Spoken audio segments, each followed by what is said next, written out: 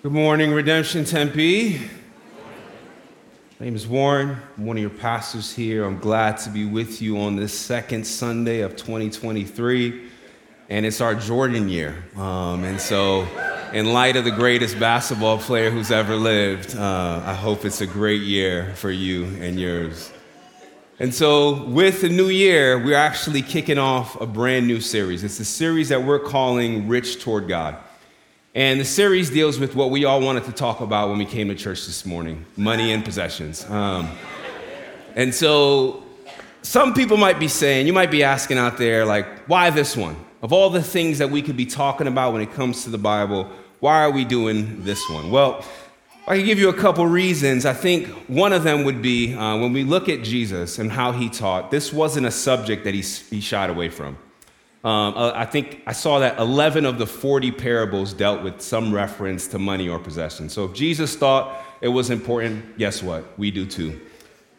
And I think there's just this reality of like, we can't avoid this subject.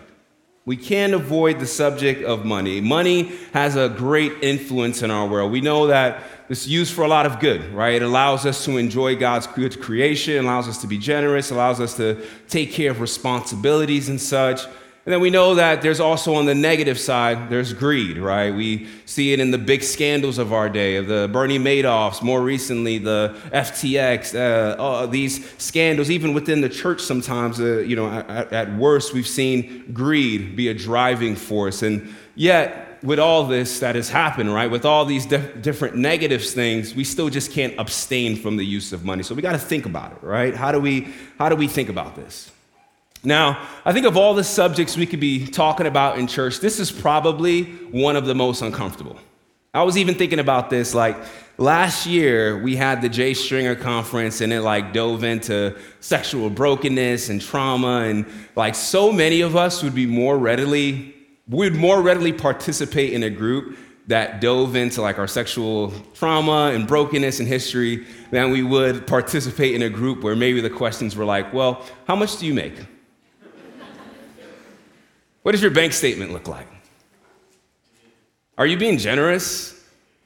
How much debt do you have? Yeah, a lot of us would not want to be in a group like that. If our RCs started going that direction, we'd be hitting up John and Melissa being like, whoa, I didn't sign up for this. But it's just a reality that this is such an area that we keep so close to our chest, right? We're willing to open our lives up in so many different ways. But when it comes to the finances, we're like, no, that one stays close to the chest. I know many people will be like, well, I just don't care about money, right? Money doesn't mean anything to me. I heard a preacher say once that many a man or woman will say, I don't care about money. But he said, okay, you say you don't care about it, but you date it, you fantasize about it, you romance it, and you lose sleep over it. Sure sounds like you care about it to me. So money's a real thing in our life. Money is one of God's biggest rivals, as it's often said in the Bible or put in the Bible. And so if we desire, as a church, we often say around here is all of life is all for Jesus, right? And so if that is the case, then we want to bring this area of our lives out of the shadows and into the light of Christ. And so that's our hope for this series. Our hope for this series is that you would be equipped to be faithful with the finances, to be faithful with the different treasures that God has given you. And so as we get started today, we have a couple of questions that we are just going to get started with. It's a series in a whole that will be on the table today. I think the two questions I want us to explore today are, what are the things that are keeping us from being rich toward God? What are the things that are getting in the way of the rich toward God life? And then we'll talk about what this life looks like. What does it mean for us to be rich toward God? You guys ready to jump in? All right, so before we do that, you join me in prayer. Lord, we thank you for this time. God, we thank you that in this world we're not left without direction. We have your word, we have your spirit that's leading us and guiding us, helping us to experience life in truth. Life in the abundant way that you have made for us. And so, God, I pray even now you would open up our ears, you would open up our hearts to receive your word and allow us to be shaped more and more into your faithful people. In your name, amen. All right, so we are going to start today. We are going to be in Luke 12 today, and we are going to start in verses 13 through 15. So you can open up your Bible there, your Bible app there, and follow along. It says this in Luke 13, Luke 12, 13 through 15. Someone in the crowd said to him, "Teacher, tell my brother to divide the inheritance with me." But he said to him, "Man, who made me a judge or arbitrator over you?" And he said to them, "Take care and be on your guard against all covetousness, for one's life does not consist in the abundance of one's possessions." So as we start to think about the things that get in the way of the rich toward God life, I think the first thing that we want to point out is this. We can't be rich toward God when we're more consumed with getting the things that other people have. So we're in Luke 12. We see where we find Jesus is how we often find him in the Gospels. He's teaching, and there's a crowd around him, and they're all listening, eating up the words that he's teaching, that he's saying.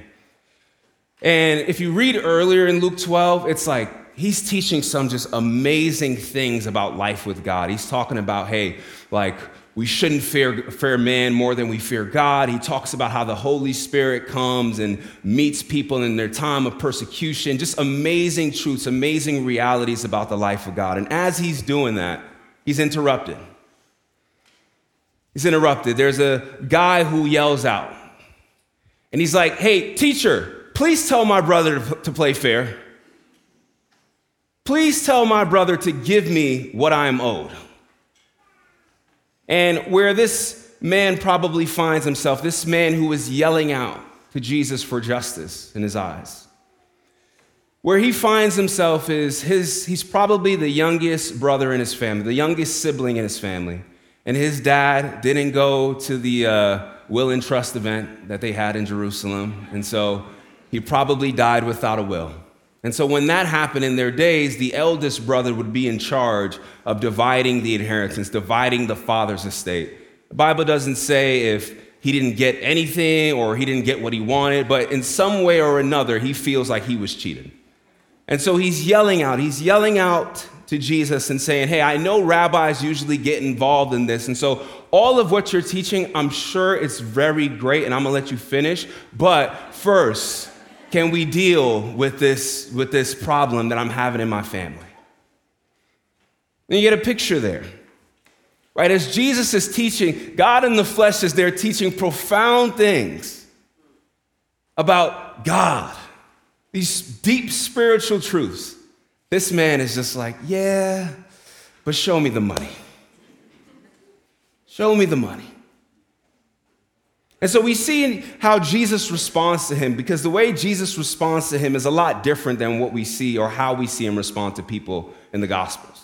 It's not like, "Hey, friend, hey, brother, hey, child." No, he says, "Man." He says, "Man." There's some distance that you can feel in the tone that Jesus is speaking in as we read those words.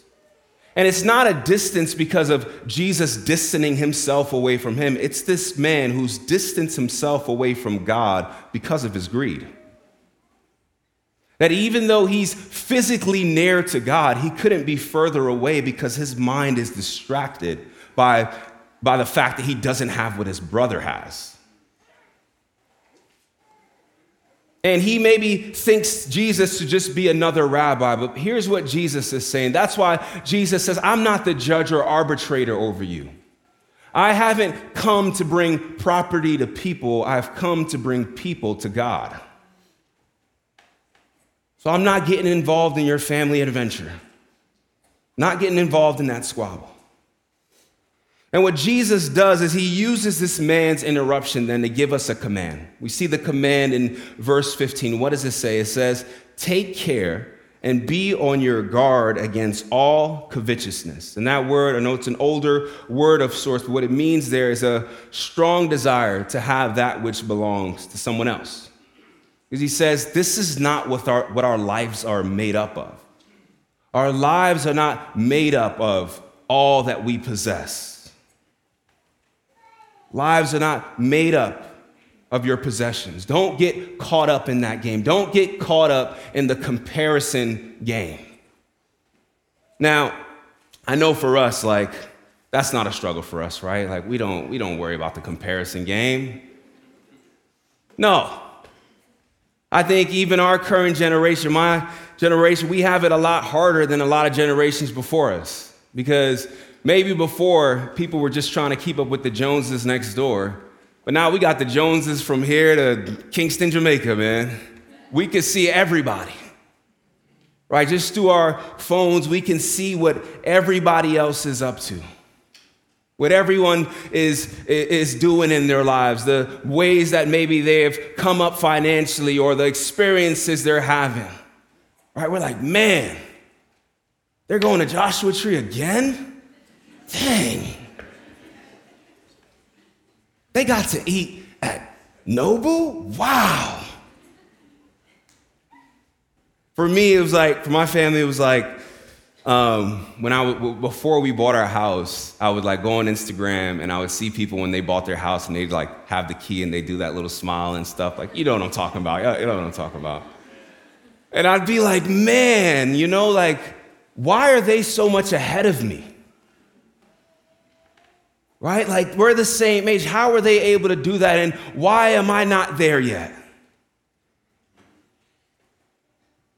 So many different areas we can find ourselves. Even in interior design. I think back in the day, we used to just buy couches because they were nice to sit on. Now it's is that the mid-century modern vibe that we are looking for?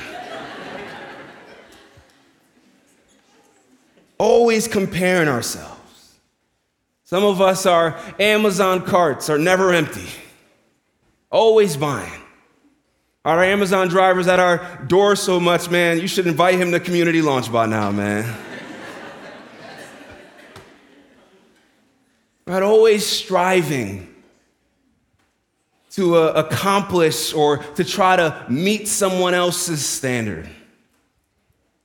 And it's not a striving that's I want to, they did some good work and I want to do good work. No, it's their work is what ultimately, if I don't get there, if I don't get their body, if I don't get the trips that they can take, the promotions they get, if I don't get that, then my life's a failure. Here's what I want to say. If we want to be rich toward God, we got to leave this mindset behind.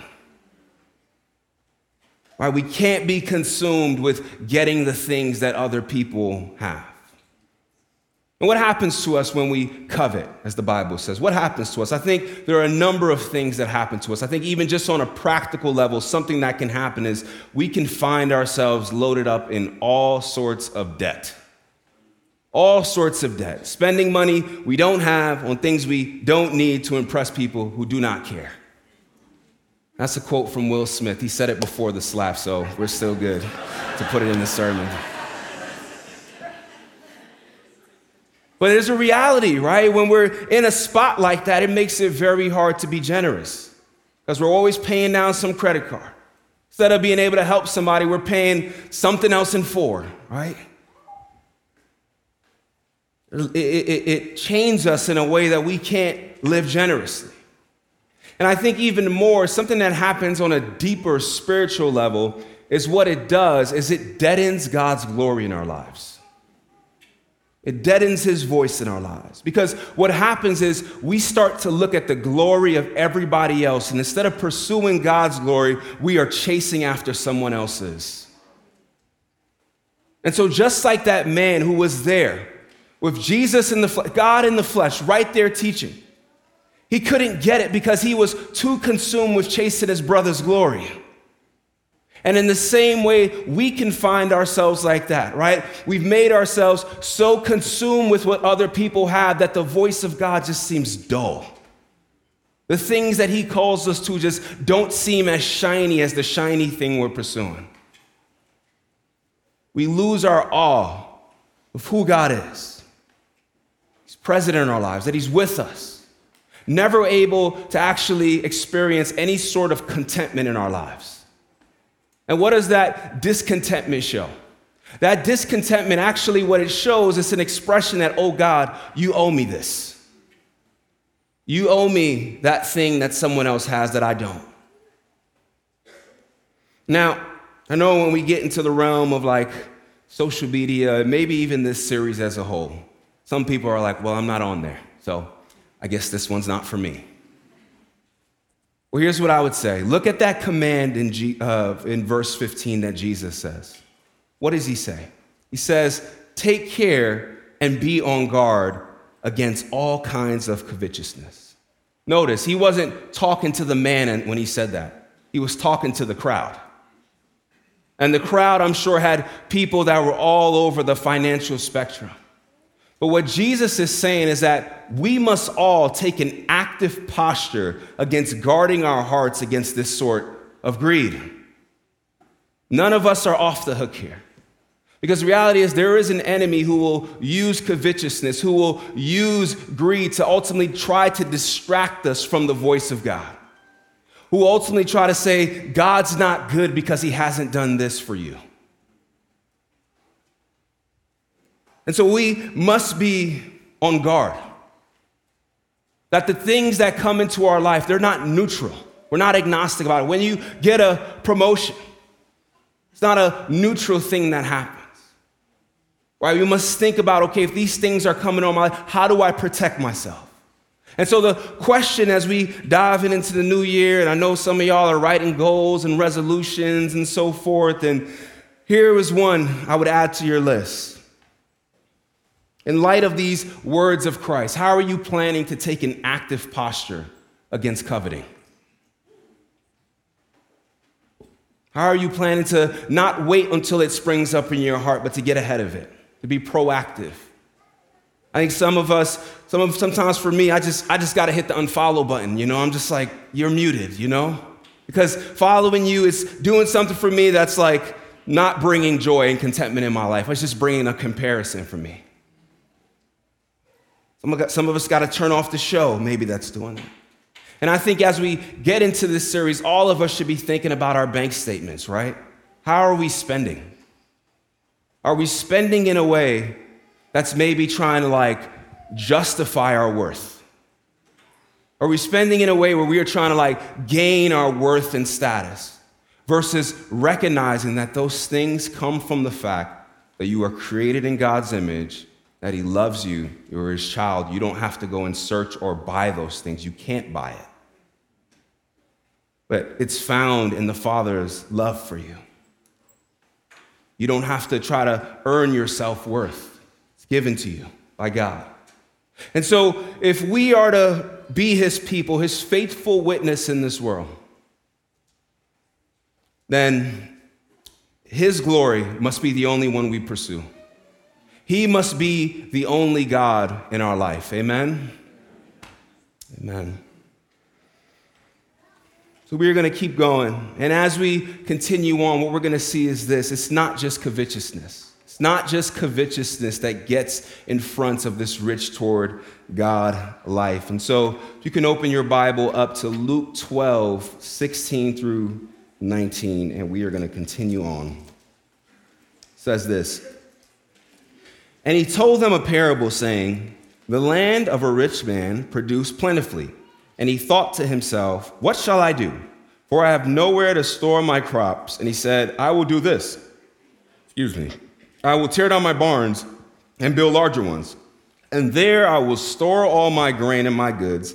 And I will say to my soul, soul, you have ample goods laid up for many years. Relax, eat, drink, be merry. So Jesus goes into this parable. And as we see, the second thing we're going to see that keeps us from the rich toward God life is this. We can't be rich toward God if we are more obsessed with future security than faithfully following him. Ooh, yeah. We're going there today, y'all. And we're going there not just to make you uncomfortable for uncomfortable's sake, but we're out of this. We're praying for a season of just a life of faithfulness in this area of our lives. And so Jesus uses this interruption by the man to spring into a parable, as he often does. And it's a parable about the danger of just becoming too overly consumed with the rainy day. being too overly consumed with hoarding treasure. You know, I've read this parable millions of times or hundreds of times, maybe not millions, but a lot of times. And I think like getting into it this past week, and as I was like working on this, there's a lot of things that we can observe that Jesus talks about this man. There's a lot of just things to observe in the life of this man and the picture that Jesus paints in this parable. As it often comes with Jesus, there are levels to this. So let's get into it. It says this: the man is rich. He's already a man of means, right? And so he goes and he works the land, and the land produces plentifully. Now catch that, right? Like the man did some work, right? I'm sure he was out there on his John Deere doing what he had to do. But ultimately, there was something else that provided this season of surplus that he's experiencing in his life now. Right? The land produced plentifully. Let's keep going. And so he ends up with this surplus. And then Jesus gives us some insight into like his mindset. How does he think about this season of surplus? Okay, what does he say? And it says, he thought to himself, what shall I do? For I have nowhere to store my crops. And he said, I will do this. I will tear down my barns and build larger ones. And there I will store all my grains and my goods. And I will say to my soul, soul, you have ample goods laid up for many years. Relax, eat, drink, be merry. Felt like I sounded like Eminem just now, man. But I don't know if you heard that. I counted 11 I's and my's in there. And what we get there is a man. See, there is a man who's made himself the final authority on everything that has come his way. And here's what's interesting. It's not even, he doesn't even say like, well, you know, my needs will be met. My physical needs will be met. What does he say? He says that as long as we have everything hoarded away, as long as we have everything protected, not only will my physical needs be met, but my soul will be at rest. My soul will actually be at rest. So he's not even just the final authority on his body. He's saying, when it comes to everything about my life, mind, body, spirits, all of it, I am the final authority. As long as I have enough stored away, soul will be fine. He's made that ruling. As long as his accounts are loaded up, his soul will be at rest. Now, I think, you know, if there was any time that I see that this happens in our lives, and I think this is almost universal, it's when that Powerball number starts to go up. When that Powerball number starts to go up, it starts to get into that Billy range, right? We start to fantasize. We start to think, you know, if I won the lottery, right? Of course I would give like a sizable portion to the church first, right?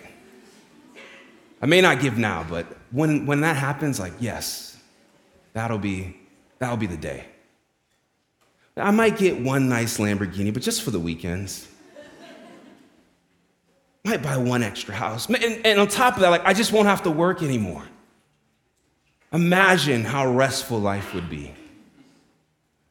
You get these fantasies in our head that if we just had enough money, all of our life, the wholeness of our life would just be at a total state of shalom, rest. Never mind the fact that like so many lottery winners, they end up like, they say like, oh man, it was like the absolute worst thing to happen in my life because all this money came and now I'm unhappy, and they find out what P. Diddy said in the early 90s, more money, more problems, and life doesn't get easier.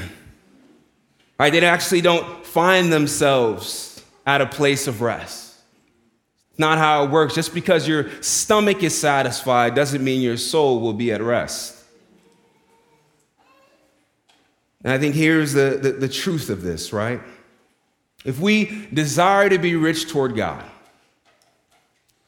then he must ultimately be our rest and our peace. not in how much money we have saved up, not in the 401k being whatever number we want it to be. And so what we can't do is we can't put future security over faithfulness right here in the present. You know, we think that money provides rest for our souls, right? But if you look at the mindset of the man in the parable, does he seem to be at rest? Does his spirit seem to be at rest?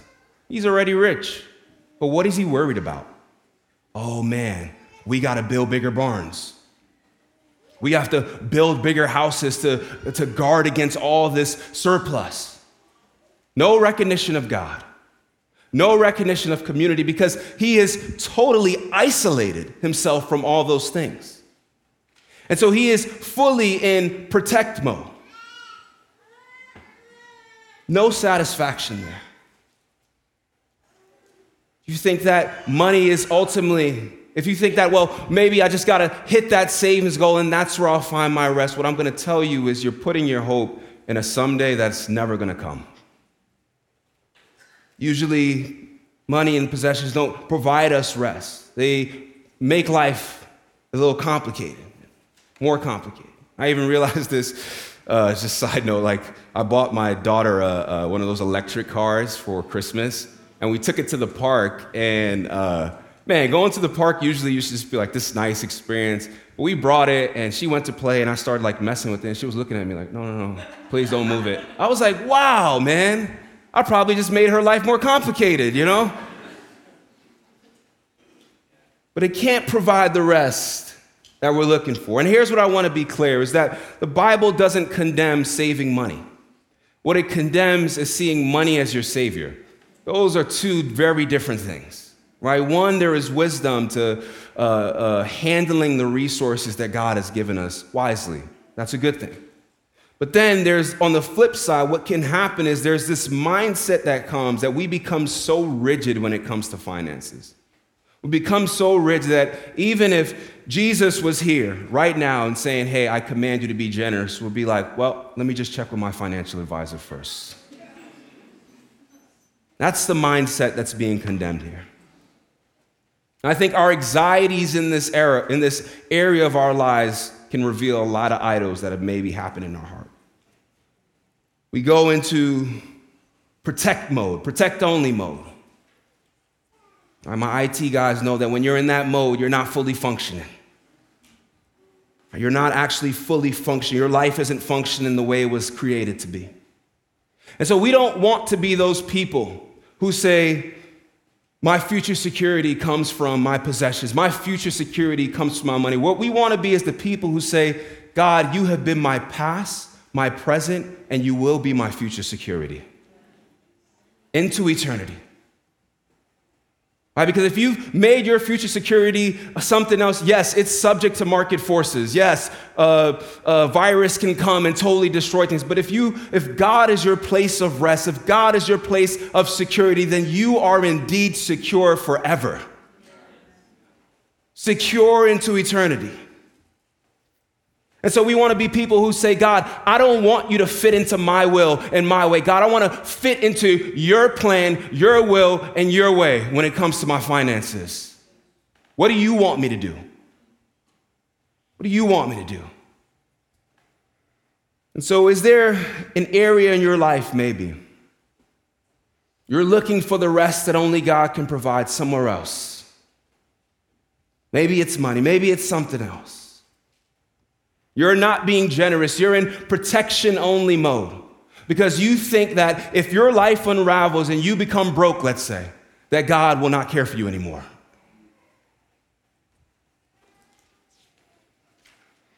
Here's the truth of it. We can't protect ourselves to the peace that our souls need. It only comes from the Spirit of Christ. And so we don't want to build a fortress against him with our money. We want to open ourselves up and say, Christ, fill me. And what I'm going to do is I'm going to rest in your love. I'm going to rest in your love, as the hymn says, where fears are stilled and where striving cease. That's the place of rest that we are actually looking for and needing, and that is given to us not someday, but comes presently with the reality that we are in union with Christ. It's found today. You don't have to save up to get there. He's already done that for you. You want the rest that doesn't come from future security, but comes from the reality that we are secure in the hands of our Father. Amen? So we're going to keep going. And as we continue on, what we're going to see is that Jesus just doesn't tell us to abstain from money and possessions. No. What we'll see is that he actually gives us an eternal perspective to consider. So let's continue on in Luke 12, 20 through 21.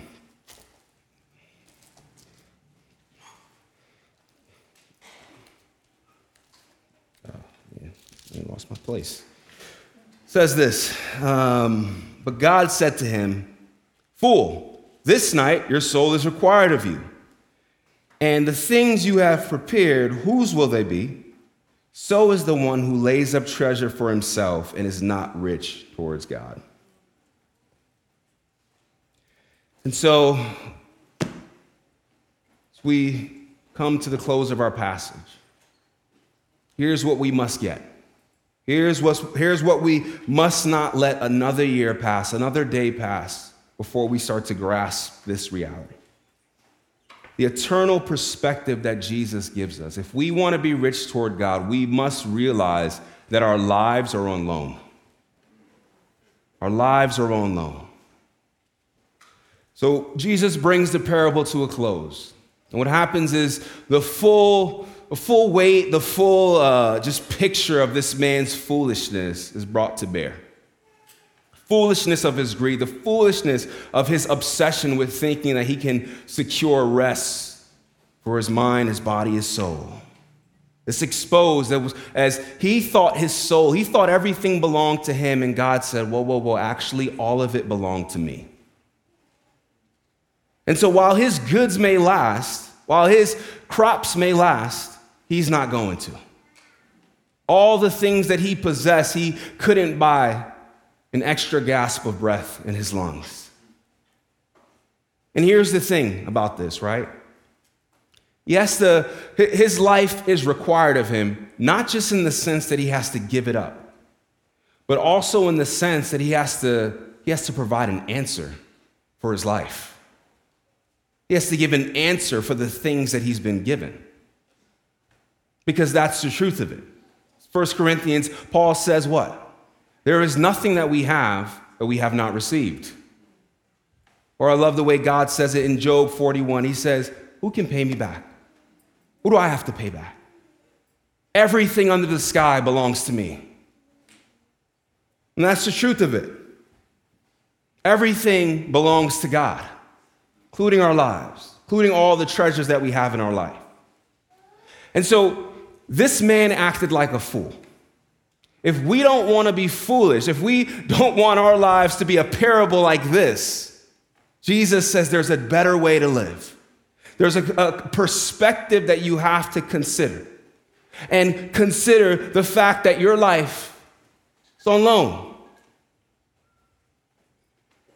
And so it's not abstaining from money, but it's treating money with this eternal perspective. Your life is not your own. Your time is not your own. Your possessions are not your own. Your treasures are not your own. None of it belongs to you. It all belongs to God. Everything is on loan. And you know what? Beautiful thing is, this is the banner that the church has flown from the very beginning. Right? You think about Acts 2. What are they doing there? The early church, they're sharing. They're having everything in common. It's not because somebody was forcing them to live that way, but it's because they got this. And so when needs arose, they were like, yeah, sure. If we have it and someone else doesn't, absolutely. You see, their grip wasn't like this. It was saying, God, it's all yours. How can I use it to your glory?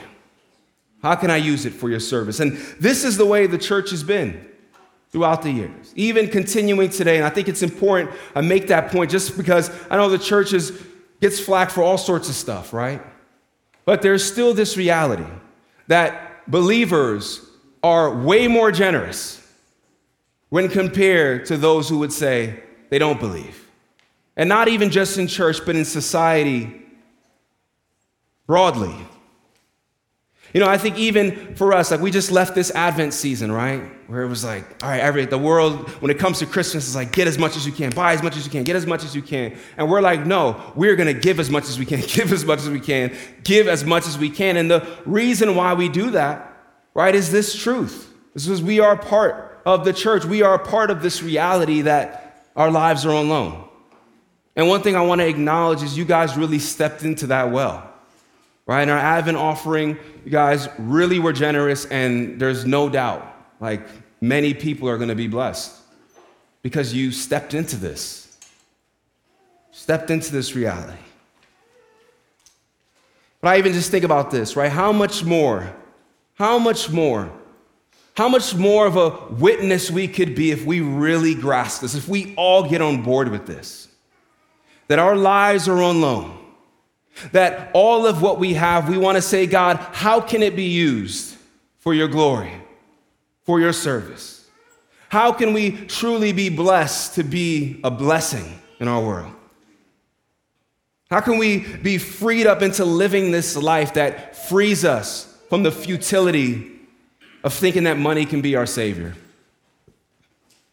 There are many people suffering under that lie and also causing others to suffer under it. That's because there is an enemy that wants you to think more than anything else, God's not good, He's not going to protect you, and that, you know what, you have to be your own God.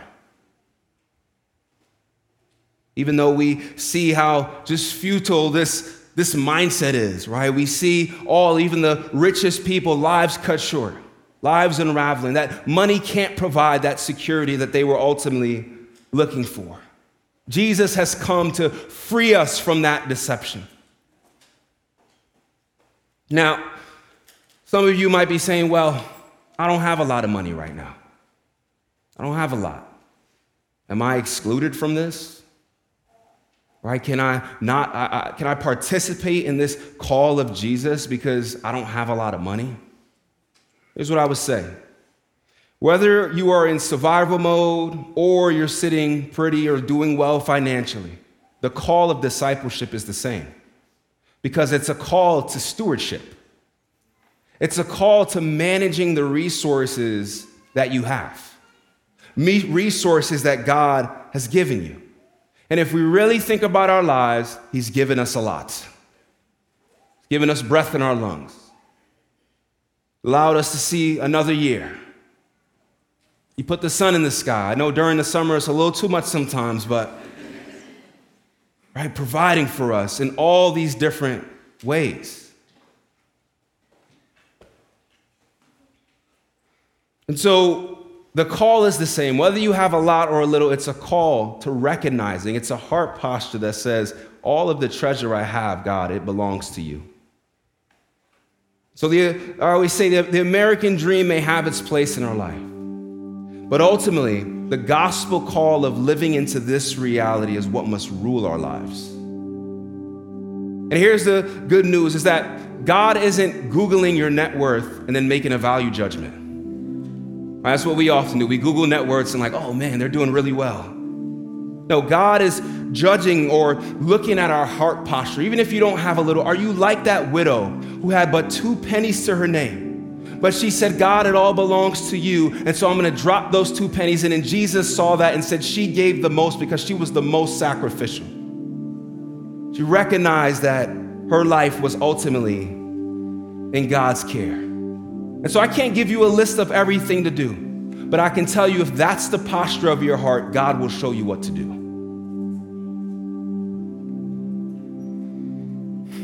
Church, this is the truly rich life indeed.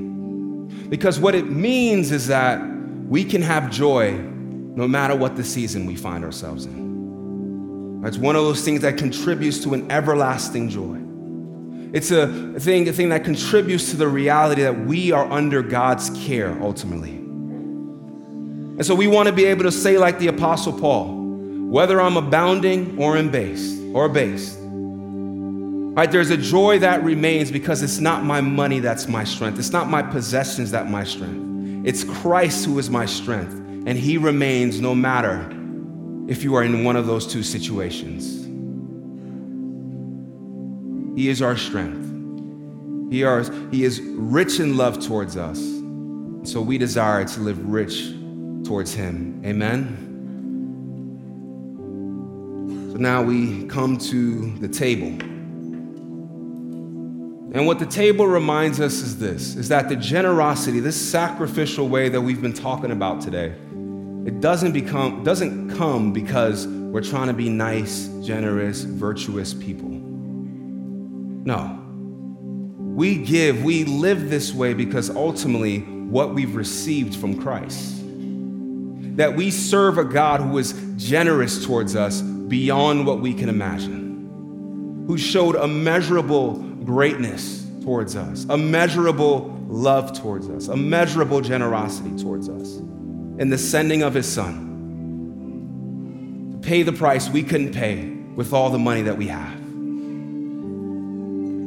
So we are the recipients of generosity. And so I've heard it said as thunder follows lightning, right? Generosity follows grace. And so what this table reminds us is just that our God was rich towards us when he sent Christ to die on our behalf, so that we can truly live the abundant life that's found in him. So I'm going to pray and we'll move into singing. I just encourage you, think about these questions this year.